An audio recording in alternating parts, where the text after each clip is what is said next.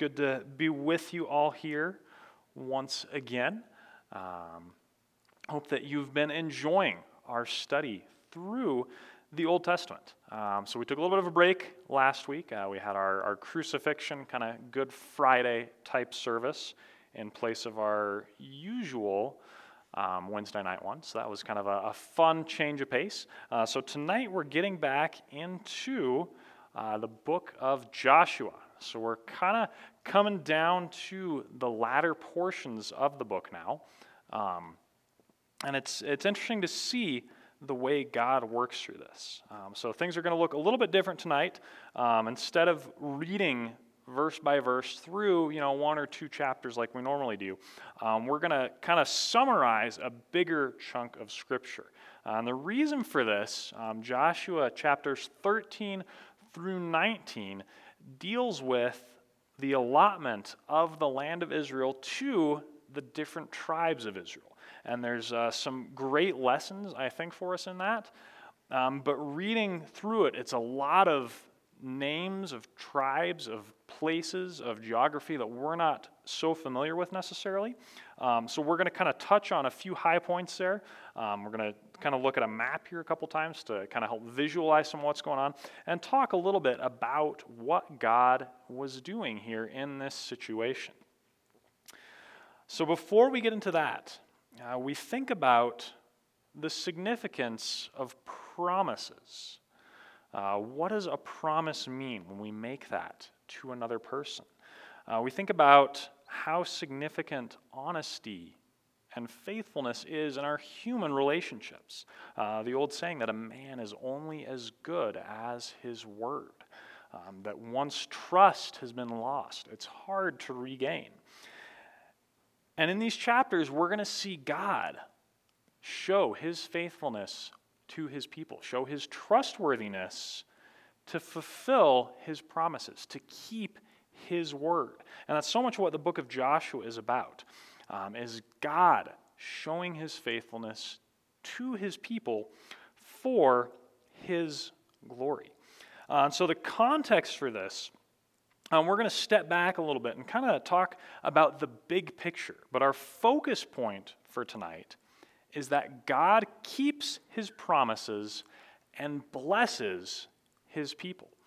So that's kind of the main theme we're building around here this evening. But so again, to step back and kind of consider a little bit of the big picture of what's going on here. So the people of Israel have been led into the promised land by Joshua, their new leader. They've conquered most of the key strategic cities here. They defeated a great number of kings and armies. They've captured a lot of walled cities. And they're sitting in a place where they're really seeing God fulfill his promises. And these are promises that were not made hastily. These are promises that they've been waiting for a long time. And so we see all the way back in Genesis chapter 12, God first call a man called Abram to himself. God would later rename him Abraham. And God promised Abraham in Genesis chapter 12, he says, I will make of you a great nation, and I will bless you and make your name great, so that you will be a blessing. I will bless those who bless you, and him who dishonors you I will curse. And in you all the families of the earth shall be blessed. So God called this man unto himself, not because of anything he'd done to deserve it. And God gives him this promise that he is going to be with Abraham, that he is going to bless those who honor Abraham. He's going to curse those who oppose Abraham. And through Abraham's offspring, all the nations of the world will be blessed. We see God reaffirm this promise to Abraham in Genesis chapter 15, that God makes a covenant with Abraham. And in Genesis 15:18, he says, to your offspring I give this land, from the river of Egypt to the great river, the river Euphrates, the land of the Kenites, the Kenizzites, the Kadmonites, the Hittites, the Perizzites, etc., etc. So God promises Abraham that he is going to have a mighty nation that comes from his offspring, that they're going to be a blessing to the entire world. And then when Abraham is passing through the land of Canaan, he promises Abraham that he's going to give this specific area, this land, to his offspring, his people that would come out of that. So God reaffirms this promise and specifies the land that he would give to Abraham. Now, Abraham, if you're familiar with this part of the Bible, was a wandering person, that he spent his life kind of passing from place to place, moving his flocks, his herds, his servants, all of this around. He didn't really have a home. And God promised him that he would have a home, that his people, his offspring, would have the land of Canaan as their home eventually. And they had to wait for God to fulfill that promise. We see God continue to reaffirm this promise to Abraham's son Isaac. In Genesis chapter 26, he tells Isaac a similar message, that he's going to give him this land, that he's going to make his offspring a mighty people, a great nation. He does the same thing to Isaac's son Jacob. He meets with him in a dream and gives him this message, that he is going to give their family this land. And so we have these three generations of this wandering Bedouin-type lifestyle waiting on God to fulfill this promise that he has given, to raise up a mighty nation out of their family and to give them a land, a good land, specifically this land. And they're waiting on God to do that. And so we have this promise God has made. And God affirmed the promise again and again and again. But then we see the people of Israel go down to dwell in Egypt through the work of Joseph. We see them enslaved by Pharaoh in Egypt, that they're waiting on God to fulfill this promise. And at this point, it probably doesn't look real hopeful for them. They spend 400 years in slavery to Pharaoh in Egypt, waiting on God to fulfill this promise. And as they're waiting, God is still working behind the scenes. He's still preparing to make good on his word, that he grows the nation of Israel, the people of Israel, into a large, mighty nation in the midst of their slavery in the land of Egypt. And then we see God send Moses to lead them out of Egypt into the wilderness, to bring them out of slavery, to help them make a new covenant with God and bring them into relationship with God as his special covenant people, as another step towards fulfilling this promise. So we see the Exodus happen. God parts the Red Sea, leads his people to Mount Sinai, gives them the law, and then leads them from there to the promised land, to the land of Canaan that he had promised to give them. The people of Israel rebel against Moses and against God, and because of that, have to wait another 40 years while that rebellious generation dies off.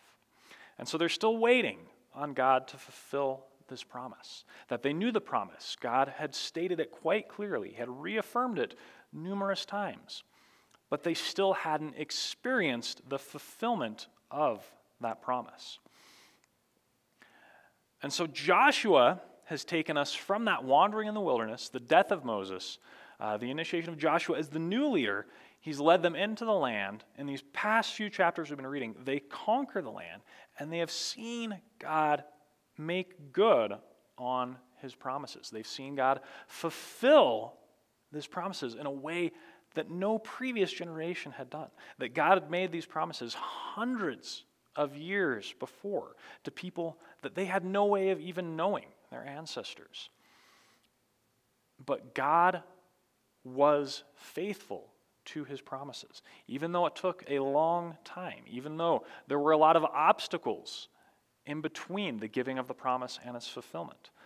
Even though the people of Israel were disobedient to God and rebelled against him and caused themselves delays in experiencing this promise, God was still faithful, and he still carried out this promise and made good on his word. And so that's what we get to see here tonight. This is really a very exciting time for the nation of Israel, that they have finally seen God give them this land. They had to follow him. They had to trust him. They had to fight for it. but God was making good on his word to the nation of Israel. And so tonight we're going to be looking in Joshua, starting in chapter 13. Joshua 13, verse 1. It says, "Now Joshua was old and advanced in years, and the Lord said to him, 'You are old and advanced in years, and there remains yet very much land to possess. This is the land that yet remains, all the regions of the Philistines and all those of the Geshurites, from the Shihor, which is east of Egypt, northward to the boundary of Ekron. It is counted as Canaanite. There are 5 rulers of the Philistines, those of Gaza, Ashdod, Ashkelon, Gath, and Ekron, and those of the Avim in the south, all the land of the Canaanites, and the Mearah that belongs to the Sidonians, to Aphek, to the boundary of the Amorites, and the land of the Gebalites, all Lebanon toward the sunrise, from Baal-Gad below Mount Hermon to Lebo-Hamath, all the inhabitants of the hill country, from Lebanon to Misrephoth-Maim, even all the Sidonians, I myself will drive them out from before the people of Israel. Only allot the land to Israel for an inheritance, as I have commanded you. Now therefore, divide this land for an inheritance to the 9 tribes and half the tribe of Manasseh.'" So looking at this, we see that it's been some time, that Israel spent several years fighting to take the land of Canaan. In these past few chapters we've read, we saw a long list of a lot of the cities and the kings they had defeated. I was just talking with John before the service, that at this point Israel has captured pretty much all the key cities to control the central part of the land of Canaan. The land was dominated by these different city-states set in strategic areas, pathways, roads, and passes through the mountains. And so the nation of Israel was going through and methodically capturing and conquering all these key areas so they could gain control of the land.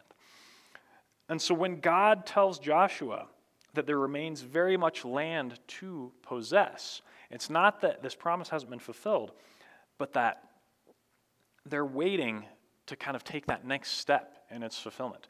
They've conquered the key cities, that they have strategic control of the land, but there's still a few pockets where there's Canaanites left that still have to be defeated, that they still have to go in and actually conquer some of these different areas. And so they're waiting to do that, but God tells Joshua at this point that, it's coming down to the end here. He doesn't have a lot of time left.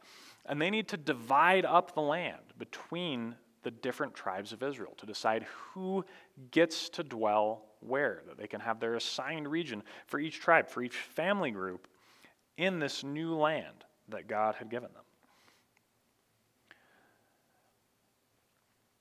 And so he talks a little bit about what that looks like here, that they're to allot this land. It talks a little bit about later about what that process looks like. But each tribe was given their inheritance, a different portion of this, that they were to go in, they were to dwell in, that they were to drive out any remaining Canaanites. And that's where they were to live life. That's where they were to set up their dwelling and really see this promise fulfilled.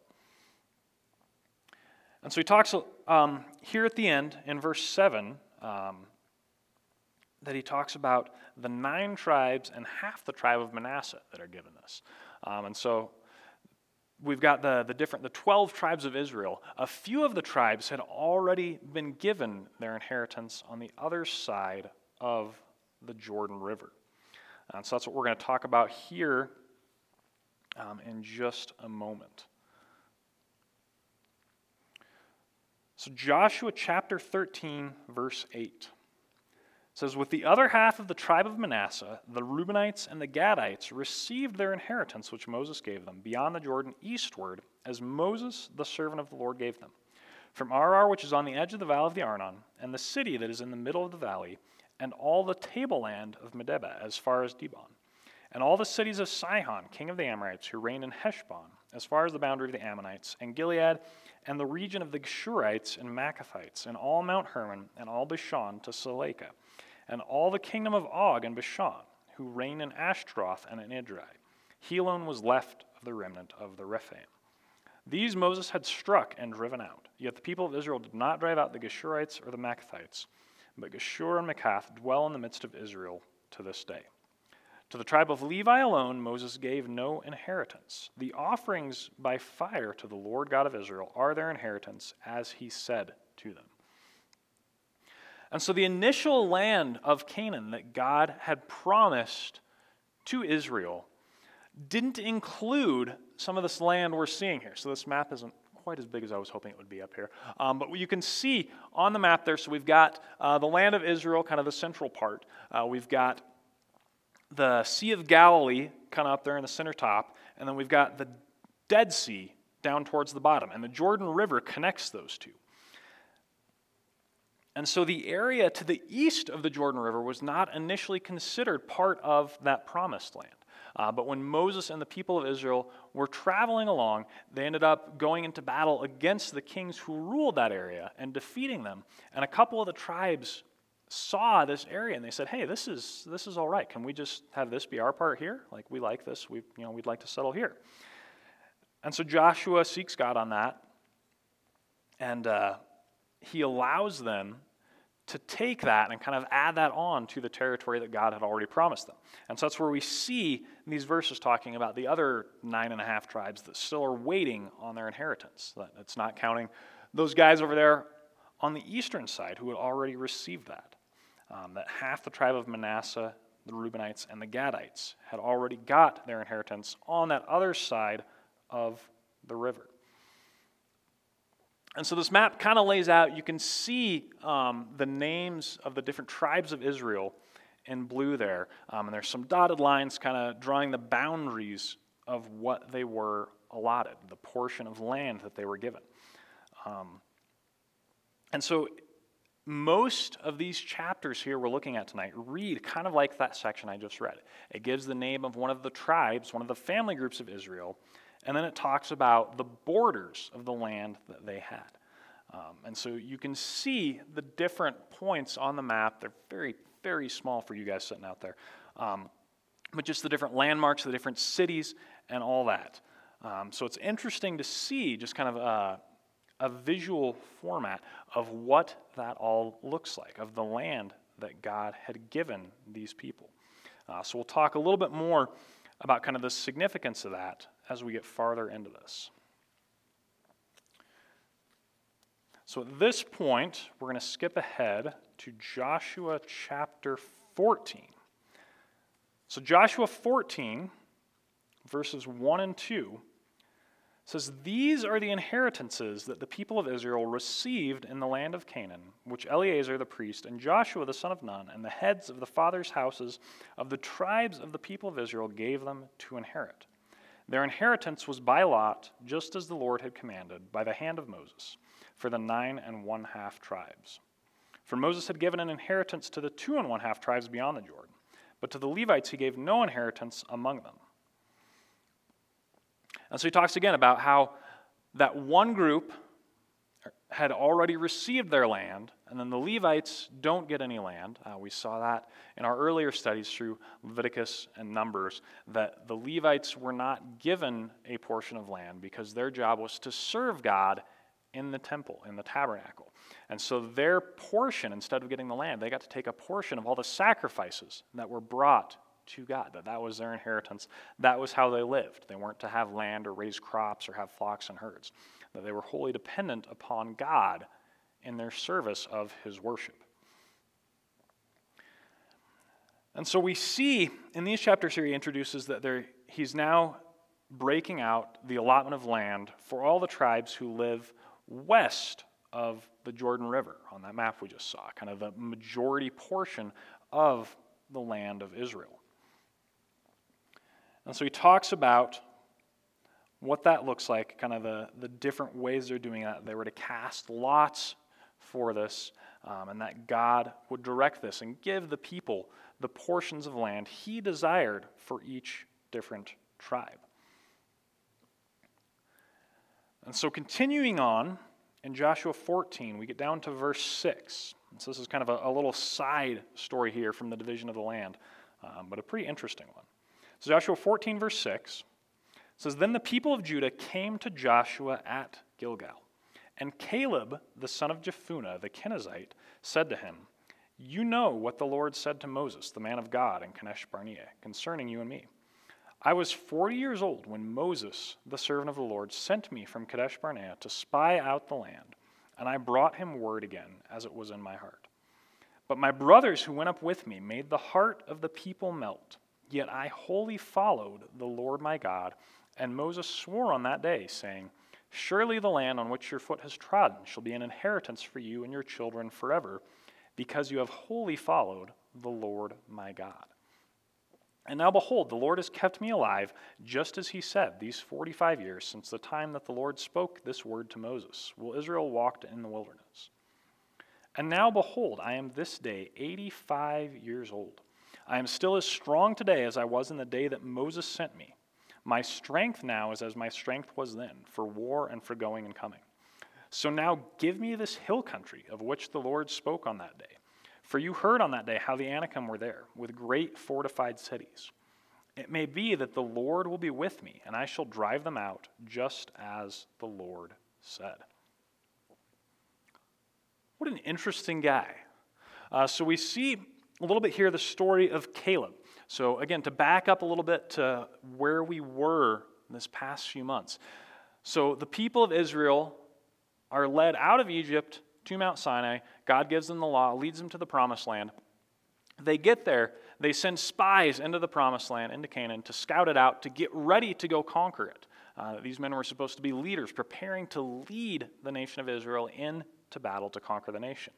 They see the fortified cities. They see how many people there are. They see the giants, and they come back and turn the rest of the people against Moses and against God in rebellion because they're afraid of taking hold of the promise that God had given them, that they're not willing to step out and to trust God to be faithful on that promise. The exceptions to this, so each tribe sent one spy. Joshua and Caleb were the spies for their tribes, and they were the only two out of the 12 that trusted God and believed that God would be able to give them the victory, to give them the land that he had promised them. And so because of their disobedience, the 10 rebellious spies, as well as the rest of their generation, with the exception of Joshua and Caleb, these two guys, they all die while Israel wanders in the wilderness for 40 years.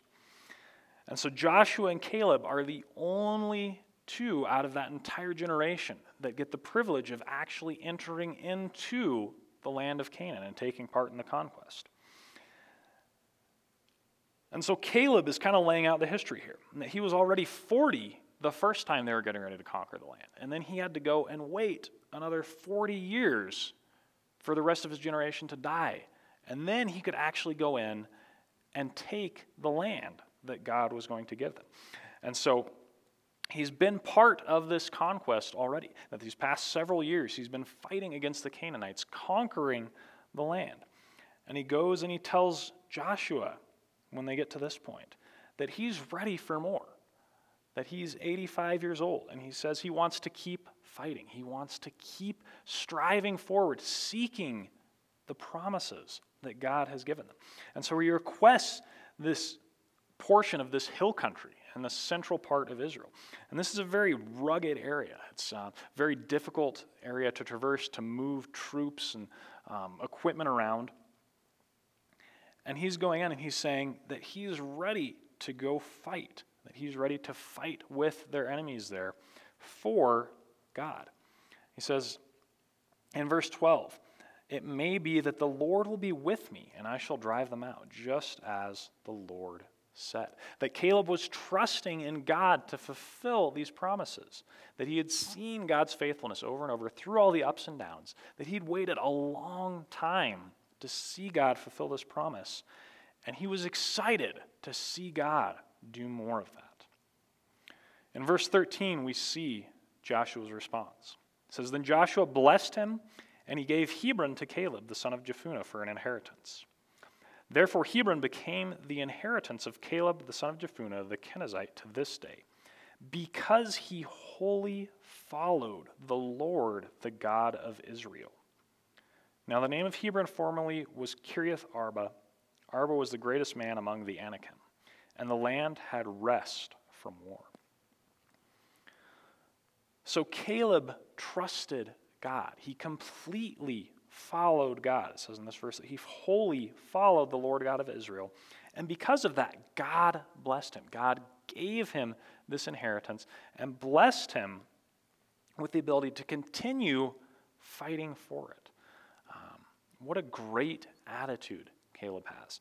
That I think after a lot of waiting, after a lot of battles, a lot of difficulty, a lot of trials, many of us would reach a point of blessing and be willing to take a step back and say, this is good. I'm ready to kind of sit back and just revel in the blessing that God is offering me here. And Caleb was not that guy. He wanted to keep fighting. He wanted to keep moving forward, to keep seeing God work, and to keep acting on the faith that he had in God. I think that's a great message for us to remember, that we don't want to settle in our spiritual lives. We don't want to just sit back and enjoy the good things that God has given us. Not that there's anything wrong with that, but we want to keep striving forward. We want to keep seeking to see God work and looking for where he might use us for his glory and to be a blessing to those around us. Joshua chapter 15 talks about the division of the land for the tribe of Judah. Judah is interesting. When we look at the 12 tribes of Israel, we see God prophesying that the one who would reign over Israel would come from Judah, that Judah was the tribe that the king was going to come from, and that eventually the Messiah was going to come from. And so they're given a prominent role as they divide up the land here. And so we see just the different boundaries that are given for that. We see what God is doing there. And so if we skip ahead right to the very end of Joshua chapter 15, in verse 63, talks about all the different areas that they had, the cities that they were dwelling in.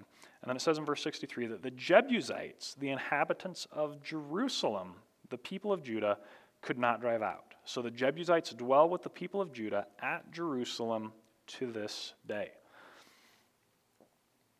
Jerusalem, if we spent much time in the scriptures, we know has a significant place for the nation of Israel, for the people of God.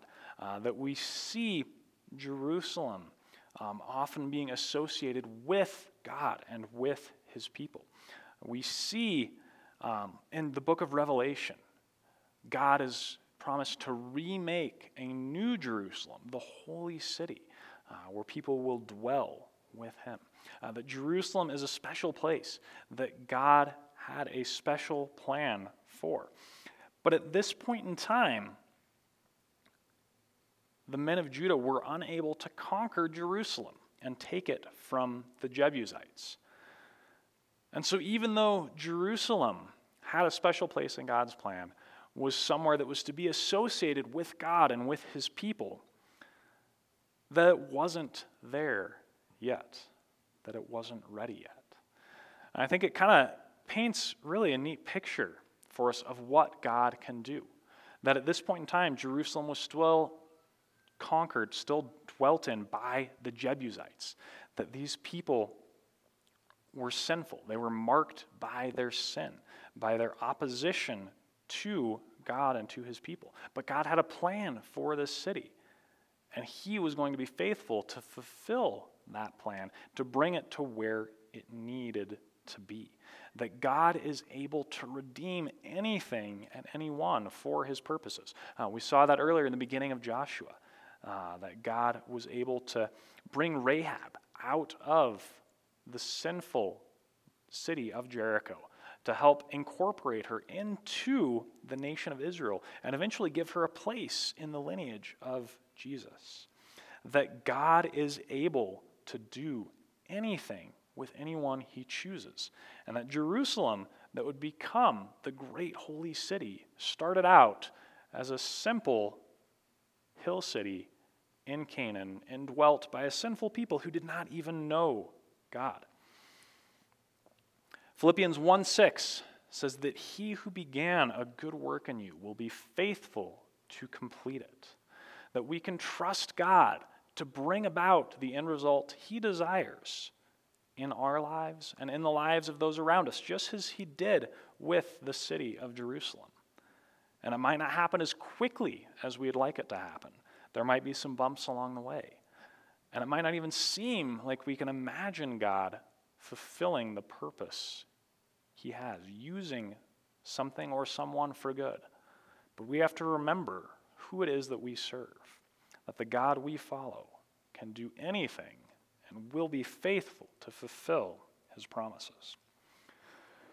Joshua chapter 16 lays out the division of the land for Ephraim and for Manasseh, two of the tribes. Just talks about what they're given, the different areas we saw on that map. We'll go back to that one in a few minutes there. And then in chapter 17, we see a continuation of this, again, with kind of an interesting side note on what's going on behind the scenes. So Joshua chapter 17, verse 3, says, Now Zelophehad, the son of Hepher, son of Gilead, son of Machir, son of Manasseh, had no sons, but only daughters. And these are the names of his daughters: Mahlah, Noah, Hoglah, Milcah, and Tirzah. They approached Eleazar the priest and Joshua the son of Nun and the leaders and said, The Lord commanded Moses to give us an inheritance along with our brothers. So according to the mouth of the Lord, he gave them an inheritance among the brothers of their father. Thus there fell to Manasseh 10 portions, besides the land of Gilead and Bashan, which is on the other side of the Jordan, because the daughters of Manasseh received an inheritance along with his sons. The land of Gilead was allotted to the rest of the people of Manasseh. So within the tribe of Manasseh, they talk about this one kind of leader of a clan, Zelophehad. He didn't have any sons. And so as they're dividing up the land, they're going through the male heirs in each family. Is kind of how they divide it. They split it up by the 12 tribes were the sons of Jacob, and then their sons, would have been the different clans, the different family groups that are divided there. And so there's just one guy, Zelophehad. He doesn't have any sons, no male heirs to identify with this group and to give that inheritance to. And that was the common way of doing things in this culture, in the world at this point in time. That the male heir in the family was to receive the inheritance, and he was the one who would divvy it up from there and decide what happened. Generally, in most cultures, the oldest son was also given a greater portion, was shown more honor. And so in the case of Zelophehad, he only had daughters in his family. And so earlier on, we saw in our study in the book of Numbers in chapter 27 that these women, the daughters of Zelophehad, approach the leaders and they say, hey, we're in kind of a weird situation here. We don't have a male heir in our family to receive the inheritance, to receive the land and the blessing that God wants to give our family. What do we do here? And so Joshua and God had told them that they were to be given an inheritance along with their brothers, that they were to be given an equal share as they're dividing up the land, even though there was no male heir to receive that. And so we see as we read this, God, again, being faithful to a promise. That at some time back, they actually initially approached Moses, we see in verse 4 about this, that Moses had promised that they would receive this, that Joshua was being faithful to the promise God had given through Moses some time before, some years back, that God was being faithful to his promise to these women. I think another interesting thing to note here is that God is giving an equal right to this inheritance to the women of this family. That's a great picture of what God has done through the work of Christ. Galatians 3:28 tells us there is neither Jew nor Greek, there is neither slave nor free, there is no male and female, for you are all one in Christ Jesus.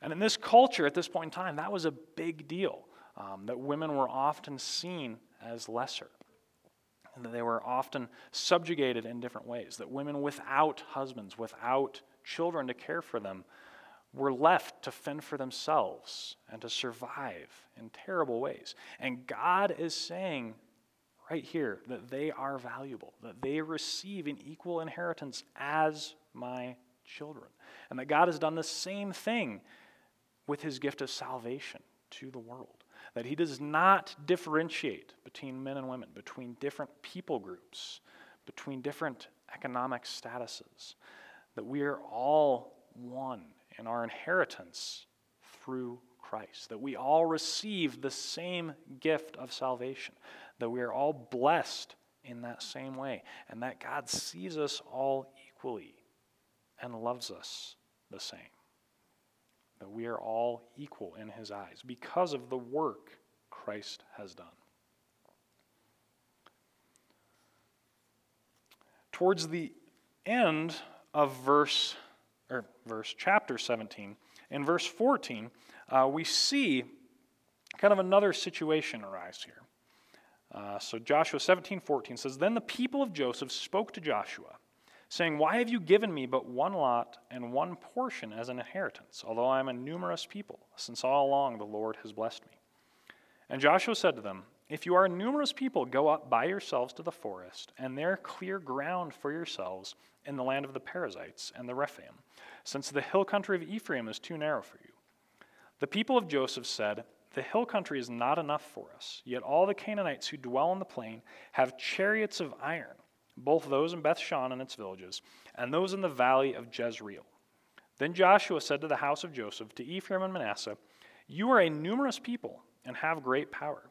You shall not have one allotment only, but the hill country shall be yours. For though it is a forest, you shall clear it and possess it to its farthest borders.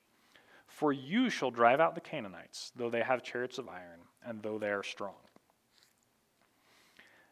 And so we see this one group, some of the descendants of Joseph, part of the tribe of either Ephraim or Manasseh, and they say, "Hey, this land you've given us is not enough space. We have a lot of people. We want more."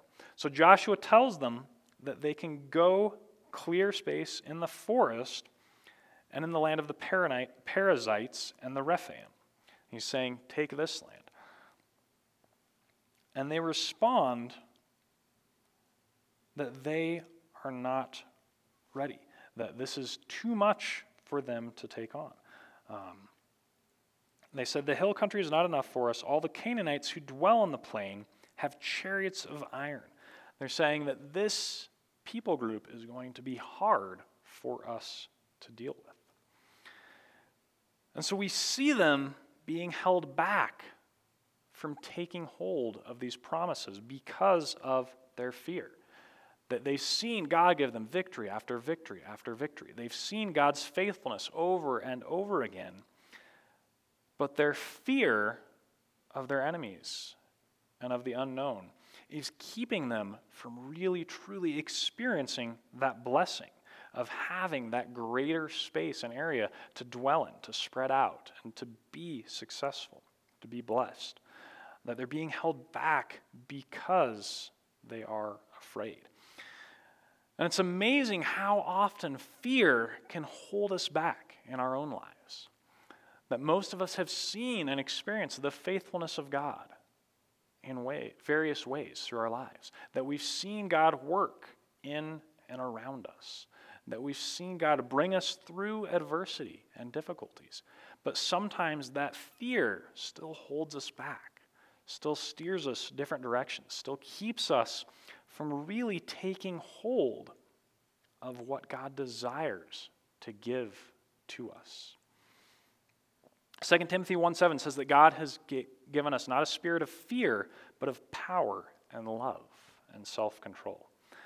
That as we go through life, when we're tempted to fear, that we need to remember what God has done for us in the past and remember that God is with us, that God has given us a spirit of power and love and self-control, that God will empower us and guide us and give us that victory, to give us that success, because he is with us. So as we go through life, let's be careful to not get distracted by fear. Joshua chapter 18 talks about the remaining land that they're dividing up. In 18 verse 1, it says, "Then the whole congregation of the people of Israel assembled at Shiloh and set up the tent of meeting there. The land lay subdued before them. There remained among the people of Israel 7 tribes whose inheritance had not yet been apportioned. So Joshua said to the people of Israel, 'How long will you put off going in to take possession of the land which the Lord, the God of your fathers, has given you? Provide 3 men from each tribe, and I will send them out, that they may set out and go up and down the land. They shall write a description of it with a view to their inheritances, and then come to me.'" And so Joshua lays out what they're going to do. There's still a few areas here that they haven't explored in detail. So he commissions these tribes to do a very similar action to what they did with the nation as a whole. They're to commission a few scouts to go check out the area and see how they think that they should divide it up. Now, if we skip ahead in chapter 18 to verse 13, he's giving the borders of the land that is going to be given to the tribe of Benjamin. And in Joshua 18:13, he says, "From there, the boundary passes along southward in the direction of Luz, to the shoulder of Luz, that is Bethel, and then the boundary goes down to Adaroth Adar on the mountain that lies south of lower Beth Horon." And so this verse here lays out just a few of those different markers, the cities and the landmarks that were part of the boundary for the land given to the nation, or to the tribe of Benjamin. When we pull this map back up here again, we look at that, and we can see in the top left-hand corner there's a picture of somebody standing pointing out at a hill. That hill is the mountain referred to in verse 13. It says, "On the mountain that lies south of lower Beth Horon." And so it's actually marked on the map. You guys probably can't see it. It's a little tiny triangle down there where Ephraim, Dan, and Benjamin all come together. But they actually know where that mountain is. And as we look at these lists of names and of places, and then we see a map like this, it's amazing how much correlation there is to what we have recorded in the scriptures. That it's pretty incredible that you can look at maps, you can go to Israel today, and you can see the known locations of many, many, many of these cities, of many of these landmarks, of these different places that are referred to here in great detail in God's Word. And we're reminded when we look at this that these are real stories. These are real people. These are real events that really happened in a real place. That this is not like reading about Middle Earth or Narnia, where there's made-up names and maps of places that nobody's actually ever been to. That these were real events that happened with real people in real places. And that's one of the great things that separates Christianity from other religions. That when we read through the scriptures, that we can know that these things happened, that there's historical evidence for this, that there's geographic evidence for this. That's one way that our faith can be strengthened, that we know that this happened and that God has done these things. That he's calling us to trust in him, to trust in a God who has shown himself to the world, who has made his work evident all around us, and that he has called us to trust in him. And he gives us good reason for that. Hebrews 6:19 talks about the hope we have in God being an anchor for our souls, that hope holds us fast in the storms of life, keeps us from drifting away from God and from what we know. And in many ways, God calls us to trust him. And he gives us good reason for that he builds our faith and helps us to be anchored to him in that. And so when we experience doubts, the different things that can help us to wonder and to question what God is doing, we can remember that there is great evidence we have to trust in God and to trust in his word. That God has not left us just wandering blindly in the dark, searching for him, that he has spoken to us and evidenced himself to the world. Joshua chapter 19 breaks down the inheritance for the last few tribes: Simeon, Zebulun, Issachar, Asher, Dan, and a little bit for Joshua as the leader of the people too. And then in Joshua 19, verse 51, he says, "These are the inheritances that Eleazar the priest and Joshua the son of Nun and the heads of the fathers' houses of the tribes of the people of Israel distributed by lot at Shiloh before the Lord at the entrance of the tent of meeting." So they finished dividing the land. And so at this point, they finished splitting up the land. There's a few details left to be laid out as we wrap up the book of Joshua these next few weeks. But we see God has fulfilled so much of his promise to the people of Israel. That God had given a promise, and he had made good on it. It took time, it took faith, it took trust on the part of the people of Israel. But they were able to see and experience God's faithfulness in a way that no one had before them.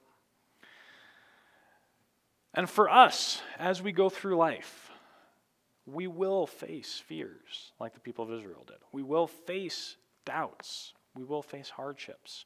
And oftentimes, we will have to wait on God to act, to wait on God to fulfill his promises. And when we're in those times of waiting and doubt and temptation and fear, we can remember what God has done for us and for his people, what God has told us in his word, that God has promised good to us. And we can know that he will make good on those promises because of who he is. One of the cool things about the book of Joshua, as we study it, is that Joshua's name means Yahweh is salvation. That Joshua, the leader of the people, the one who this book is named after, his name points people to God, that God is salvation, that God is the one that we are waiting on, that we are trusting in, that we are seeking. And so for our New Testament connection tonight, 1 Peter chapter 1 says, "Blessed be the God and Father of our Lord Jesus Christ. According to his great mercy, he has caused us to be born again to a living hope through the resurrection of Jesus Christ to the dead, to an inheritance that is imperishable, undefiled, and unfading, kept in heaven for you."